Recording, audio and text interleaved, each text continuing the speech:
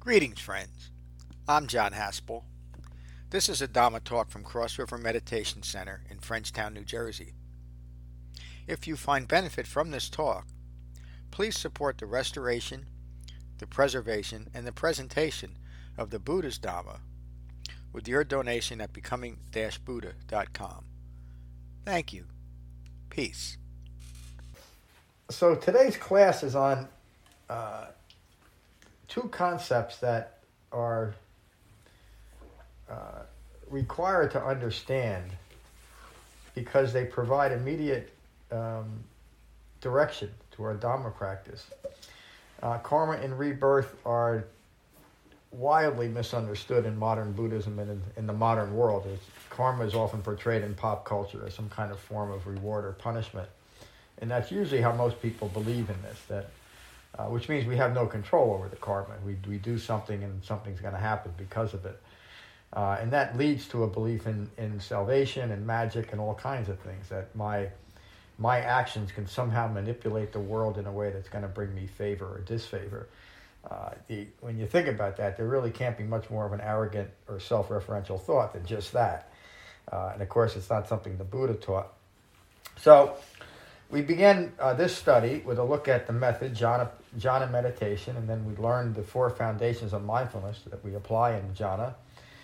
We looked at the Four Noble Truths, and then we spent 3 weeks on looking at the wisdom, virtuous, and concentration factors of the Eightfold Path. That led us to the, I think it was week 5 or 6, on the 3 marks of existence, the impermanence of all things, the not self-characteristic, the misunderstanding of what a human being actually is, and the resulting stress and suffering that comes from not understanding the first two, not understanding the impermanence, and not understanding what it means to be a human being in this impermanent world.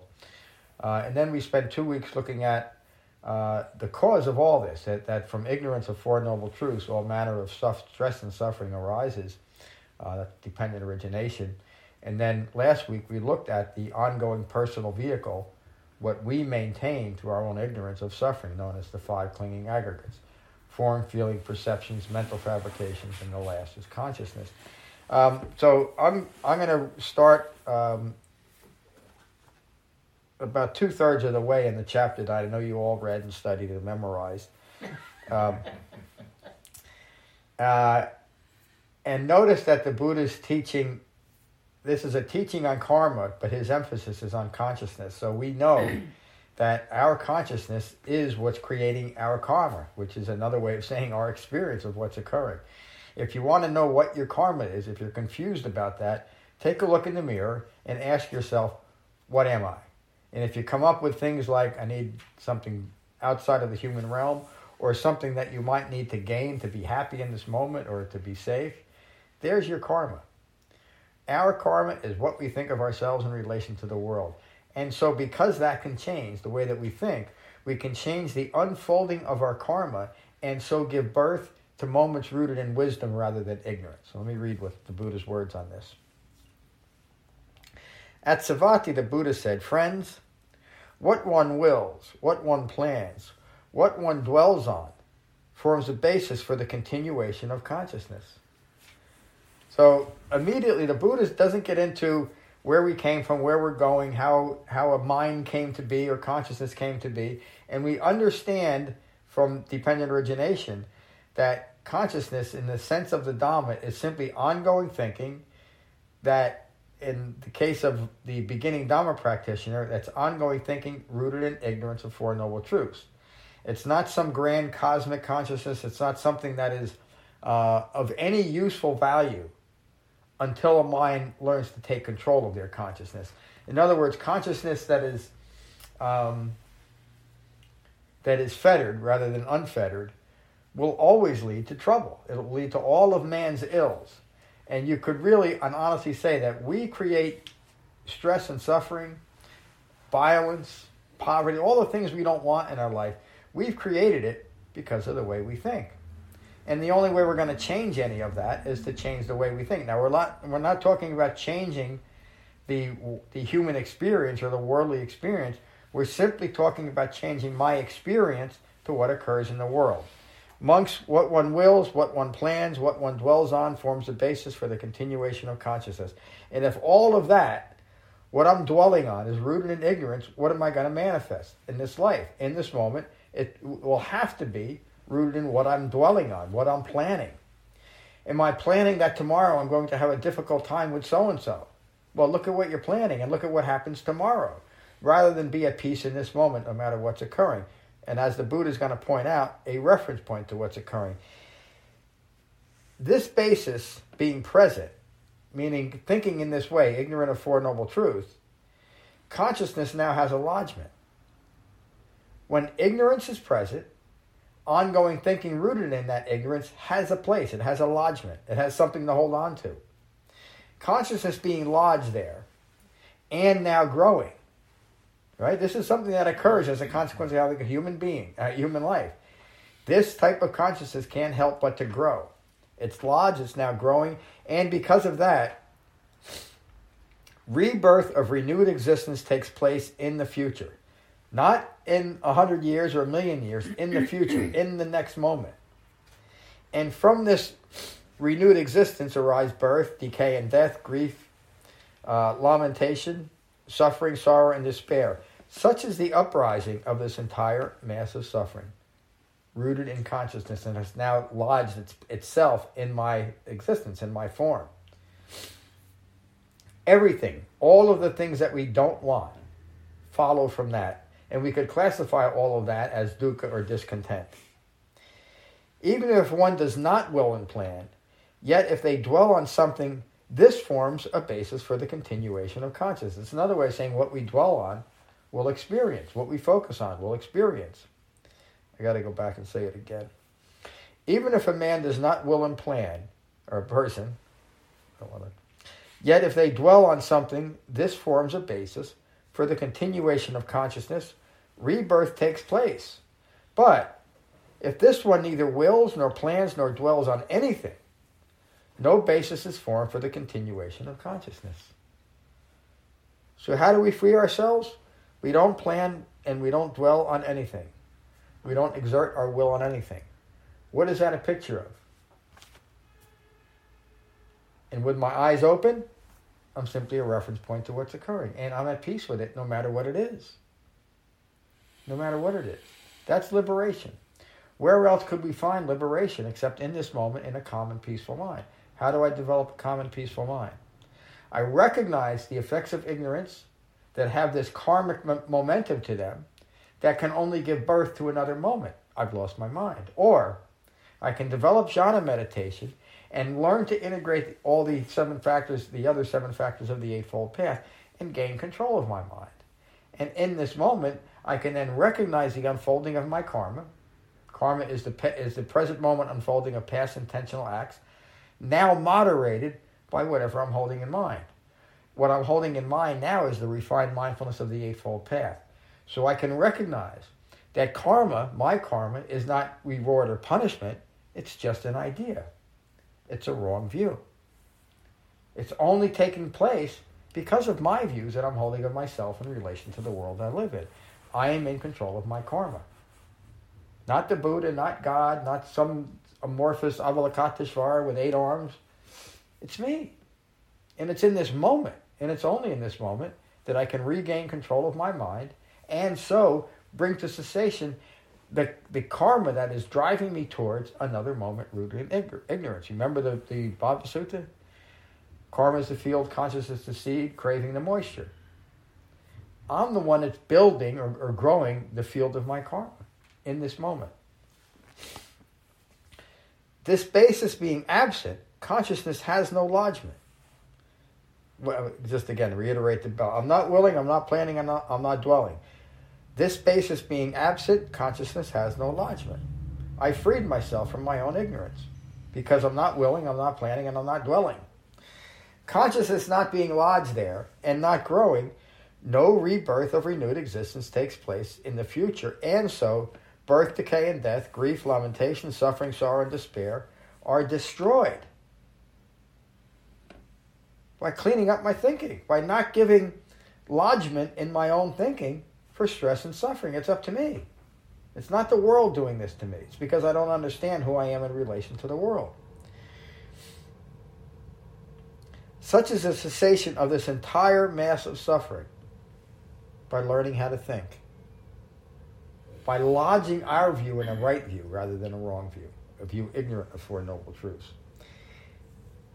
These are my words. An awakened mind settled in equanimity will produce no additional karma. As no karma is created, whatever karma is left will simply ripen, or it will manifest itself in your life without a reaction and fall away. Remember the description: the present moment unfolding of past intentional actions excuse me, moderated by the present level of mindfulness, what I'm holding in mind, now determines my existence. And because I've developed concentration to the point that I can maintain refined mindfulness and right view of this moment, when an otherwise stressful moment arises in my life and I don't react to it, that would be a karma ripening in this moment, coming into my existence. I do not react. What happens? It simply dissipates. Like every other thought dissipates if I don't cling to it or dwell on it.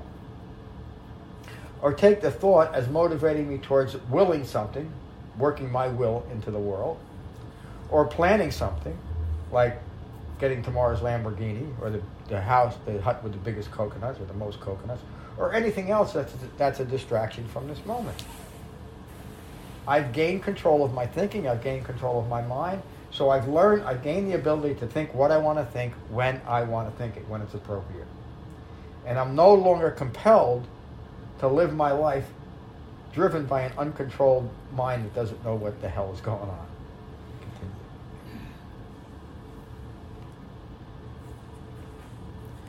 That will simply ripen and fall away until complete liberation and freedom is realized. Again, my words. The Buddha taught that the overall experience of life in the phenomenal world is characterized by dukkha, by stress and suffering. Dukkha is disappointment, disillusionment, stress, unhappiness, discontent, and ongoing suffering. The sole purpose of the Buddha's teaching, then, is how to extinguish clinging and experience the cessation of dukkha. I'm going to stop right there because that's what we're doing here. We're engaged in a practice that we can directly address the cause of our own discontent. That's it. Nothing more. So there's no... But that's everything, isn't it, David? So there's no karma if there's right view, and you're not fettered to that wrong view. Yep. Because I'm no longer clinging or craving. I'm not providing moisture to my thoughts anymore. That is planting the seed of my karmic experience. My thinking is pure. It's under control. It's well concentrated, and it's resting in the refined mindfulness framed by the Eightfold Path. I am liberated. I'm free to go. And I can move... This is where and you've heard me talk about this in different ways. The real power of the Eightfold Path comes in this understanding of realizing that, yes, I have liberated myself from worldly entanglements. I can walk through the world peacefully. I can walk through the world, using a Dhammic term, unfettered. Why? Because I'm not fettering myself by clinging and grasping, by craving that things be different or that I have more of this life experience. I can't have any more of this life experience that I'm having in this moment. But I can't have any less unless I decide that this is a lesser moment, that there's something lacking. Does everybody get that? It's because I think there's something missing from this moment that I grasp after something in the future. I just lost my mind. But when my mind is calm and at peace through understanding, there's no grasping after anything. There's nothing to fuel my karmic field anymore. Karma is the field, consciousness the seed, craving is the moisture. Stop feeding it. A word that often comes up is we provide sustenance to our own ignorance. We keep it going through feeding it. But what are we feeding? We're feeding something that can only produce stress and suffering. Living within that framework of a mind rooted in ignorance of Four Noble Truths might produce some great things in our lives for ourselves personally, or we might see it out in the world.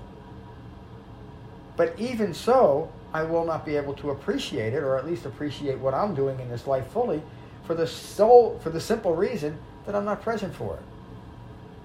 So even if I got to play center field for the Yankees, if that wasn't enough, I wouldn't enjoy it.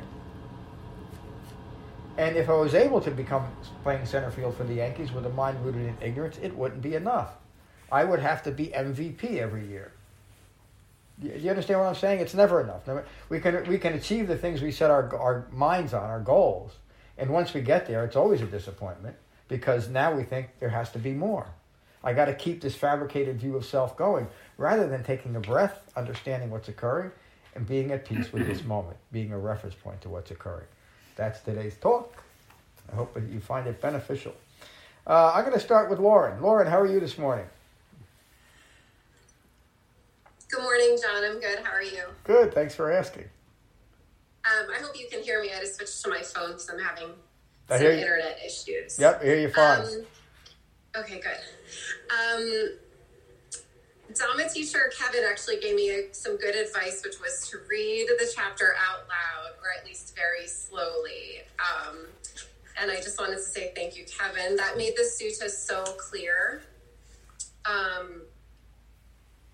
Probably one of the suttas that I've read so far that really made the most sense. And your teaching, John, just now just enlightened me even more, I feel, to the ideas of karma and rebirth. And it's so timely because I was just having a conversation with someone about traditionally Buddhist ideas of karma and rebirth. And this person was so sure that the whole point of everything was to basically, kill your ego, avoid karma so that you'll never be born again. So you'll never be reincarnated. And that was the idea. And I was like, well, that doesn't sound so great. And it still sounds as though there's some magical afterlife that they're reaching towards, or just the lack thereof.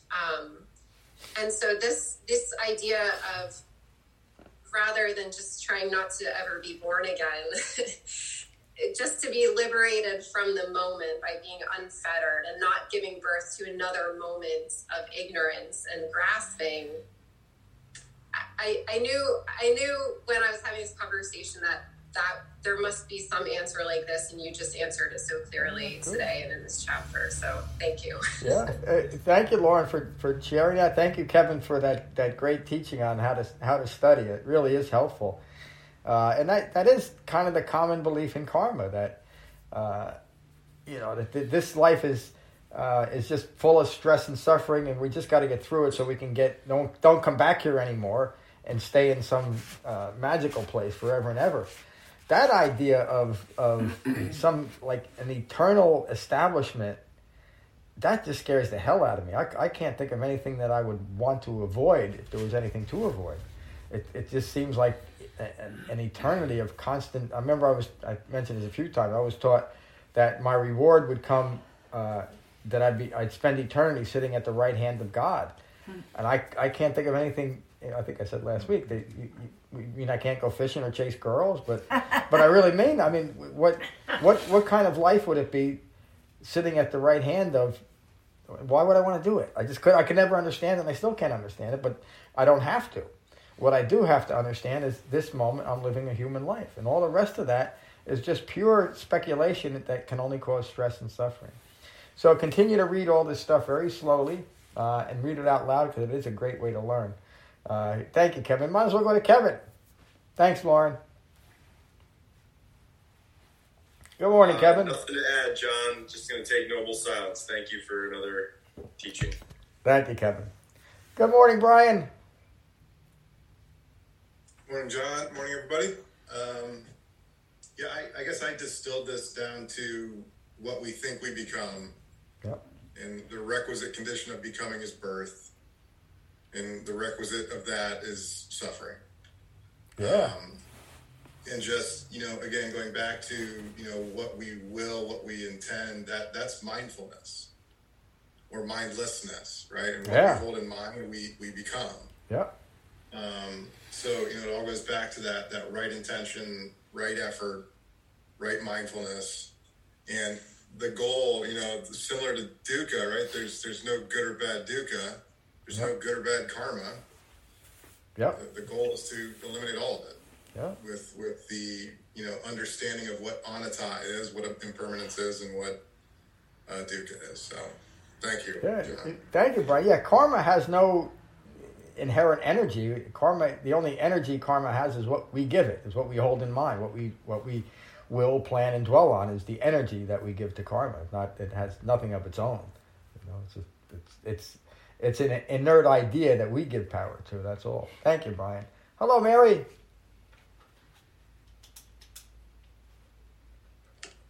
Good morning, John. Good morning, everyone. This one does make an awful lot of sense to me. I think it's really clear the way you've taught it.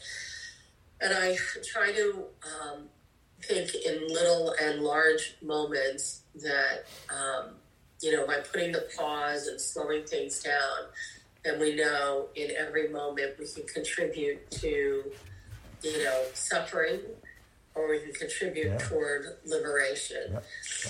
And that just makes a lot of logical sense. It puts the power and the ability to get there within a reasonable stretch and within our ability to do that every day, again, in little and large moments.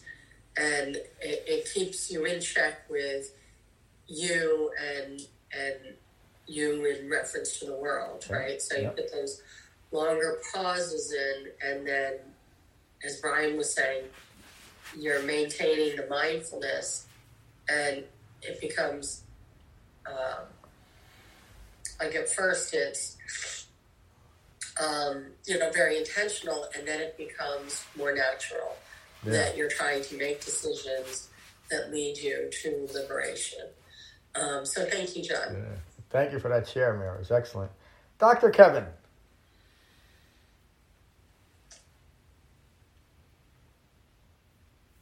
There you go. I'm muted. Thank you, John. That is a great teaching, and thanks. I appreciate everybody else's comments. And John, you alluded to the Bhava Sutta, and really, I think it really is a key to not only understanding becoming, but really understanding karma. Yeah. If there are no karma ripening in the feeling property, would the feeling property be noticed, and would the form property be noticed, and would the formless property be noticed? And then it does come down to, as you said, karma is the field, consciousness is the seed, and craving is the moisture. So really, it's just a matter of emptying this huge reservoir of craving.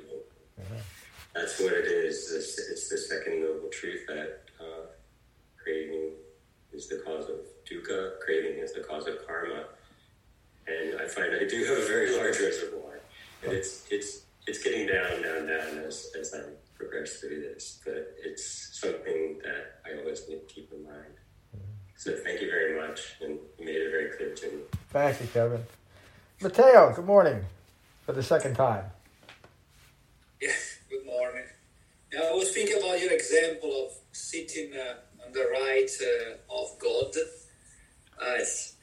I think it would be pissed off of me. It would just send me back to Yeah. They'd be like, how did I get here? Yeah. I had a conversation with a friend of mine, is my friend from China, is a monk, about the karma, and he told me that one of his disciples a couple of days ago asking, he was discussing about karma. They say I just do good things in order to be kind of reward, not to just, his idea was to eliminate my bad karma by the good karma. And then I just said to him you're doing this, but it's intentional, which means that you're not doing because you're natural doing or spontaneous, or just because you want to get your it's a gain for you. And I was doing this very conversation that they say it's not genuine, no? It's you're not doing because you do it just spontaneous, and then exactly what you taught us today in this sutra, Yeah, and that's the same belief that I was taught. I don't mean to keep beating up on Christians. That really isn't my intention. It just didn't work for me. But I was taught that I could get away with murder if I would just repent, and that whole idea seemed crazy. But that's kind of what you're talking about. That if I do a lot of good stuff, the bad stuff won't really matter. That's pure eye making. I'm trying to make myself better than I think I really am. It's self-loathing, isn't it? I'll be good to cover up the bad, rather than just be a human being that occasionally, most human beings don't intentionally hurt people, but they do inadvertently out of mindlessness. I know I have. And those are the things that I don't do anymore. So I was never out to hurt people, but I did inadvertently because I had no control of my mind. I would say things that weren't nice to people. I yelled at my parents and, or other people, relationships. I took hostages in relationships. I did all those things because I was scared to death that I wouldn't get what I want in the moment.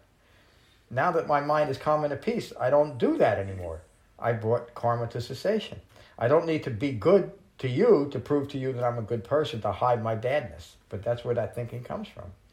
And it's all, the common word for that in modern Buddhism is that we gain merit. And by the accumulation of merit, we can get to some kind of resolution past this life. And of course, again, I just spent my whole life trying to get someplace I don't belong anyway. Matteo, you were going to say something. Yeah, what is your take? If somebody does something bad or evil things, but is completely unaware in doing that, so what about the karma in this case? Well, the problem for that person is going to be that they're not aware of their own actions. So there's going to be, using the word karma, there's going to be a lot of negative consequences for that person because they're not aware of what they're doing. You can't escape your actions, but you can hide from them, can't you? So the difficulties that person would suffer in this life are because of the way that they're thinking, not because of some punishment. But I will say that people that act egregiously towards others tend to be dealt with unpleasant ways by society. They might get put in jail, although we're not doing that anymore. But that's creating stress and suffering for other people. There's no way to escape our actions, even if we're ignorant of them, because the results of our actions will always be felt by us. We can't escape that.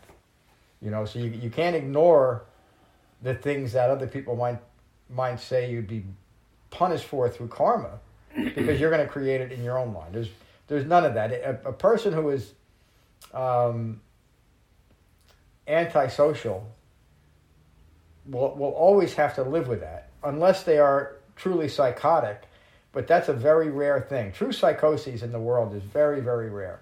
But people that massage their mental illness, that's something else again. That's not psychoses. That's understanding to a certain way that you can use your own failings to manipulate the world, which is what that thinking is. So does that help, Matteo?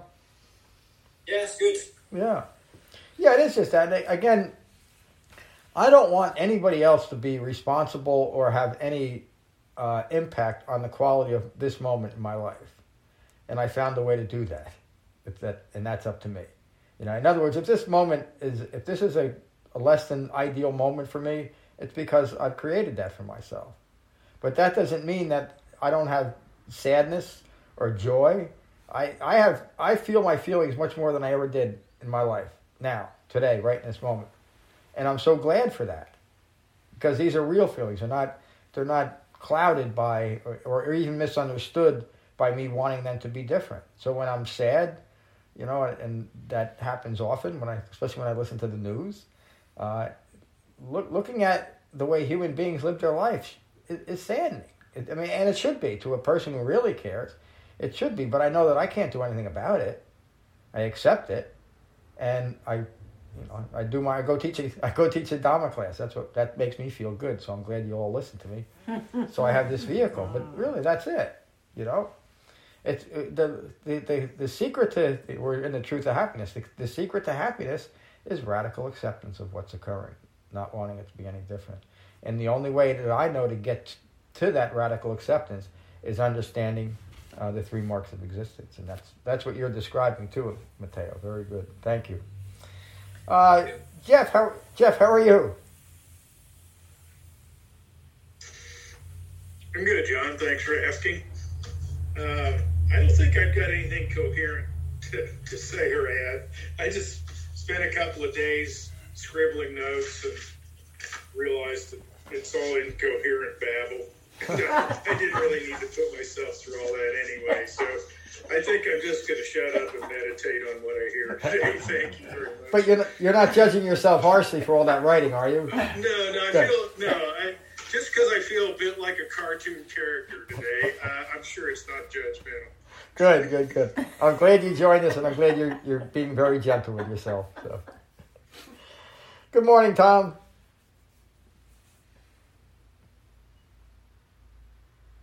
Morning, John. Morning, everyone.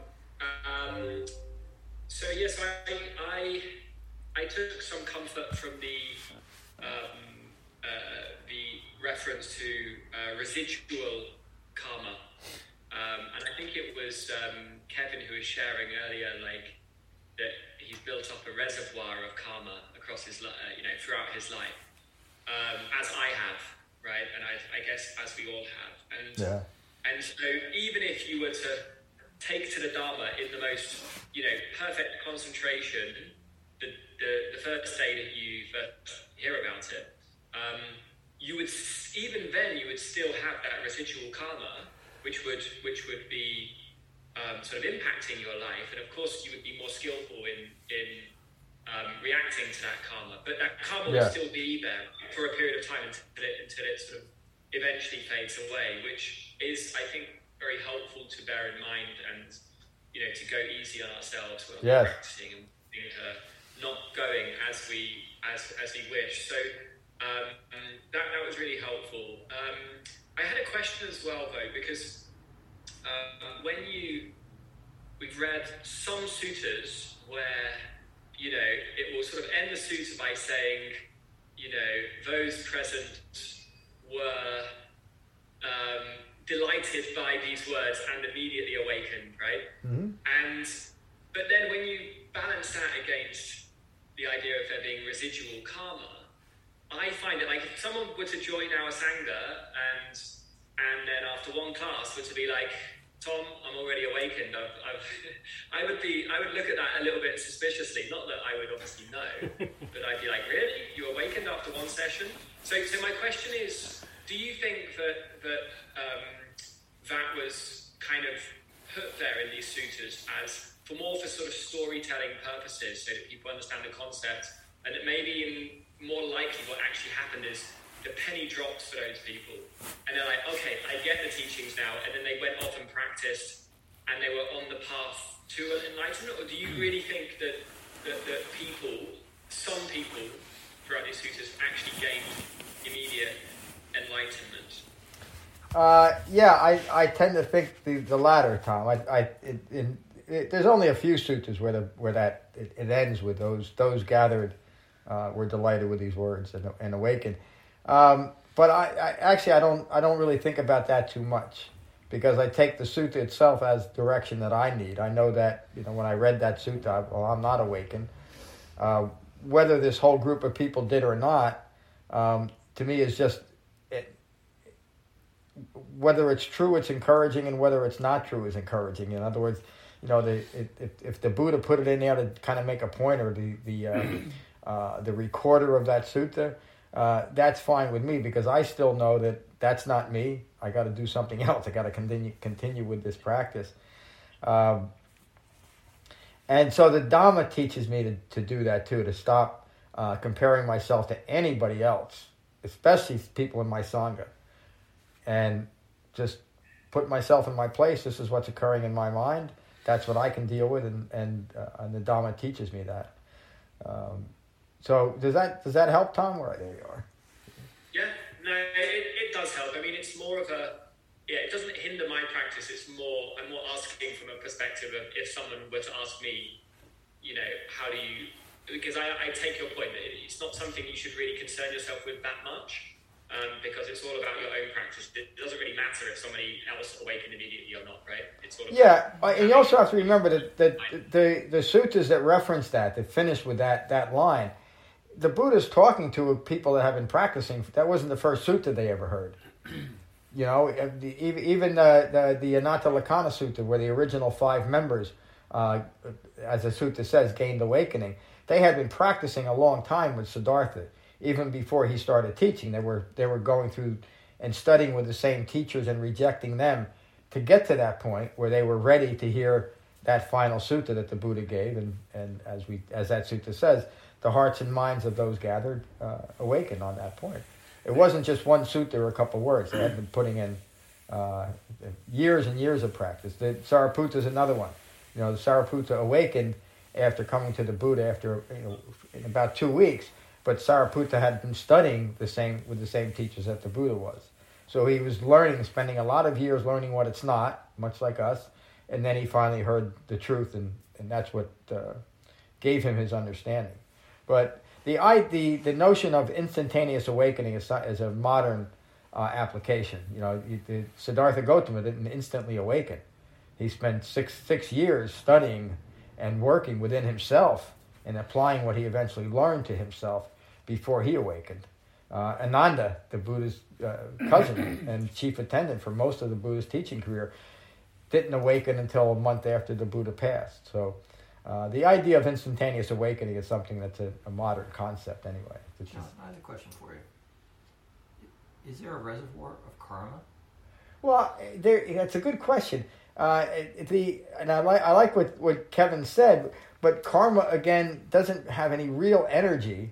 But didn't he say that he had a reservoir of craving? But more reservoir of craving. It's different. Like that moisture. Yeah. He's feeding the karma. Yep. So therefore, if the next moment has no craving, there can't be a reservoir of karma. Your karma, Angelo Miller, his karma was cleansed because he went forth. Yeah. So therefore, you don't have this like... The reservoir was emptied at that moment. It was empty. Yeah. Because your next moment is pure. It's Yeah. based on the Four Noble Truths being understood. So yes. There's no makeup classes you have to go through. Yeah. Is that right? Yeah, that's right. Again, karma is without substance. There's nothing to it except what we maintain in our consciousness, and and it's not just the same. Like, in other words, if I had an argument yesterday with Betty and I told her and I flipped her off, I'm using the word Betty.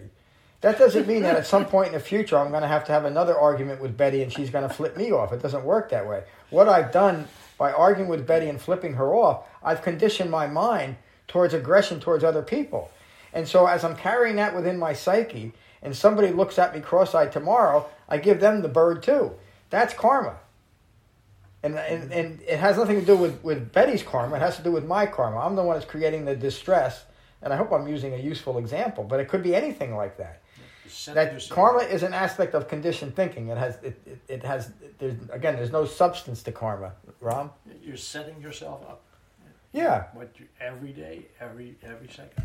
Yeah, so if you want to find out what your karma is, look in the mirror. Take a good look at yourself. You could even do an inventory of what happened today, the good things and the bad things. That's your karma. And it's not just the bad things. It's not just arguing with Betty. It's also getting a kiss by Betty and feeling you're something special. You've just impacted your karma for that moment. And then tomorrow when Betty looks at you cross-eyed and doesn't give you a kiss, what's wrong? What's wrong, Betty? Right? Your thoughts about what you're expecting in that moment are ruling your life rather than just being present with Betty and maybe getting a kiss off her. But your whole life is around the kiss. You chase women. I What? see you. You chase women, John. Not anymore. The only thing I chase now is Bodhi, my daughter. And even that. But I have memories. I have some sweet memories of younger days, a misspent youth. Yes, Kevin.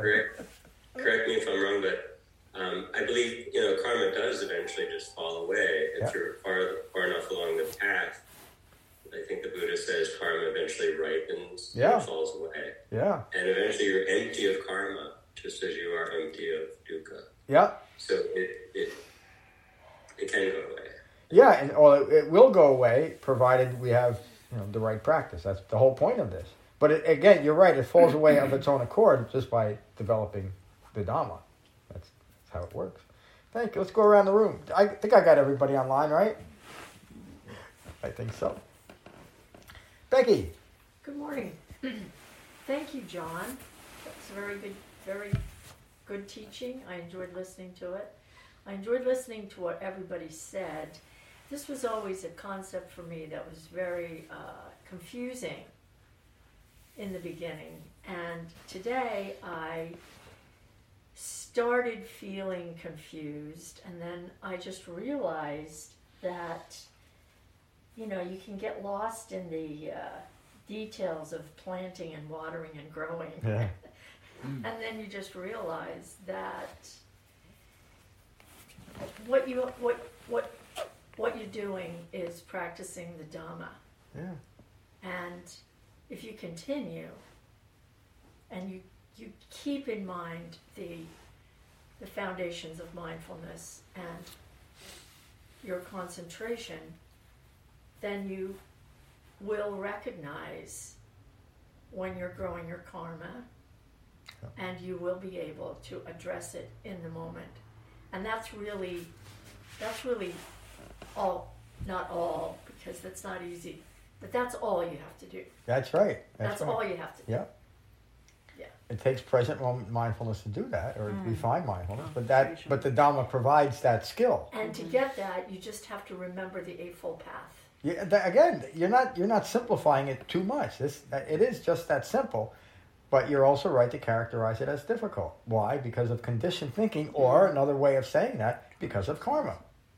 Mm-hmm. You know, so this is not an insignificant teaching or something we don't have to understand. I would say it's key to developing the Dhamma. You could say it's a second level teaching, but still significant. You can't get through the Dhamma without understanding karma and rebirth, especially those.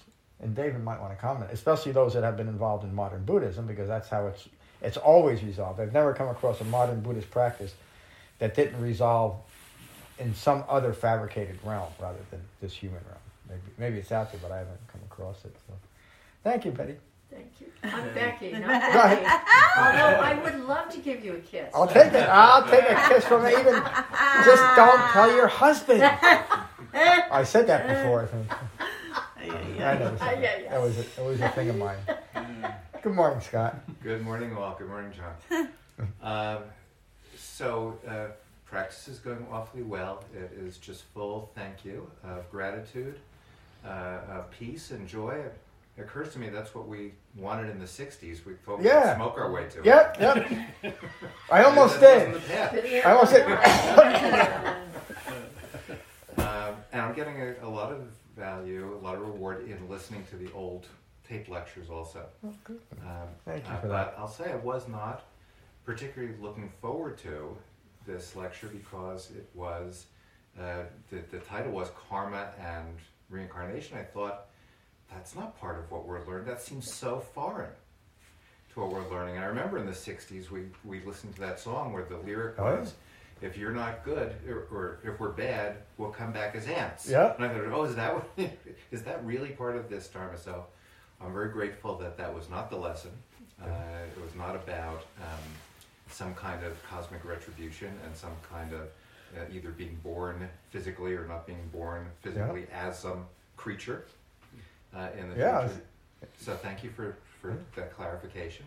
Yeah. And then I was also a little bit confused about the reservoir or I forget what word was used for a residual karma. And I thought karma was more of an intangible moment by moment. That's what I got from the lesson. Yeah. And that didn't square with the idea of something existing as a residual object. So thank you also for clarifying that. Yeah, thank you, Scott. Well, karma does have a lodgment, as the Buddha teaches, but it doesn't have its own power. We create that in our own minds, and again, reincarnation is something the Buddha never taught, but he did teach. Don't believe it. It's a fabrication, and it's hurtful to believe it. It's unskillful to believe that, because maybe it's true. I don't say that there's no way that somehow I'm going to be reborn in some other non-physical realm. Maybe. But for me to believe it and that there's a purpose to this life to establish that one, I've just lost my mind. Because what I always wanted to know was, even when I was a little kid, was what's going on here? Because what people were telling me, what I was learning in school, didn't describe that to me. It didn't make sense. And it wasn't until, I was rather well along in life that I came across what Siddhartha taught that life was about, and that made sense. And it's the only thing that, to this day, it's the only thing that's really made any sense. And I look out on the world, and it's like the Loka Sutta. The world is a flame with what? A flame with a fire. It's a passion. Thank you, Scott. Oh, my teacher Ram. Uh-oh. Go back again.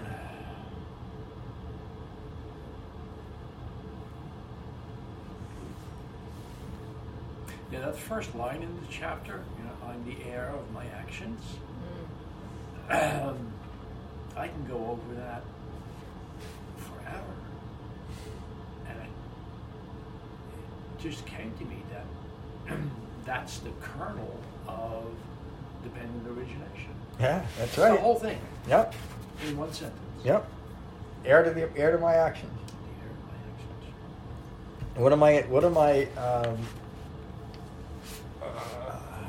What's the right word? What am I getting bequeathed? Yep. Ignorance. If I'm maintaining ignorance, I can only bequeath myself ignorance, or I can develop this simple Dhamma, this eightfold path, and awaken. It comes from me and it goes to me. Yep. Yeah. Perfect, sir. Great insight, Dhamma teacher Ron. Dhamma teacher Jen. Hi. I think this really cleared some things around karma and rebirth for me. And I recognize how conditioning will cause me to react to situations similarly. And the Dhamma gives me the ability to kind of interrupt the tendency that I have to react to certain feelings and situations in the same way every time. So that's playing out for me a lot in the classroom. So it's so convenient to be in this situation that's very Groundhog Day-ish. Same thing every day. Same kids coming in at the same time every day, and it's this opportunity to like replay, retry. Some to not have the situation come out to be the same way every time. I need to stay fully present with feelings arising, thoughts arising, and overall consciousness arising, and recognizing that if I come back to what's going on inside, I'm less likely to contribute to my own karma. Yeah. Did everybody hear what Jen just said? That's getting to the heart of the matter. If I don't address this in this moment, this is just conceptual, if I think that I can engage in jhana meditation and go to a couple classes, maybe read a little bit on the website and I'm good to go, no. You have to apply it, as Jen said. You have to use your concentration and what you learned about an Eightfold Path and bring it into this moment. And so in this moment, as Groundhog Day keeps reappearing as the same basic things, and most people live their lives basically the same situations day after day. And so this karma plays out in those same situations. If we don't recognize it, and in that moment think something differently, our thinking will never change. It has to be applied at the point of contact. That's what Jen was describing. And we talk about that all the time. It is at the point of contact, when things are arising, that we apply the Dhamma. We apply wise restraint. We apply the limiting factors of the Eightfold Path to this moment. So, thank you, Jen. Good morning, David. Thank you. Does anybody else have any questions about this, what we talked about today? It's another one of those things that can seem complicated, but it's only because of our own resistance to understanding this simple idea. Again, if you want to know what your karma is, just take a look in the mirror, and there it is playing out. All right, we're we're going to continue with this study on Tuesday with the hindrances, I think, are up next. Are they? We're going to find a teacher. And then Thursday has two small, short suttas, Sumangala and Sumangala's mother. They're great little suttas, and if you get a chance, join us or listen to them. We'll finish with metta, as we always do. So again, take a moment to become mindful of your in-breath and your out-breath, and let that mindfulness unite your mind and your body. And these are the Buddha's words on metta from the Karaniya Metta Sutta. This is what should be done by one who is skilled in goodness and who knows the path of peace. Let them be able and upright, straightforward and gentle in speech, humble and not conceited, contented and easily satisfied, unburdened with duties and frugal in their ways, peaceful and calm and wise and skillful, not proud or demanding in nature. Let them not do the slightest thing that the wise would later reprove. May all beings be at ease. Whatever living beings there may be, whether they are weak or strong, omitting none, the great or the mighty, medium, short, or small, the seen and the unseen, those living near and far away, those born and to be born, may all beings be at ease. Let none deceive another or despise any being in any state. Let none through anger or ill will wish harm upon another. Even as a mother protects with her life her child, her only child, so with a boundless heart should one cherish all living beings. Radiating kindness over the entire world, spreading upwards to the skies and downwards to the depths, outwards and unbounded, freed from hatred and ill will. Whether standing or walking, seated or lying down, free from drowsiness, one should sustain this recollection.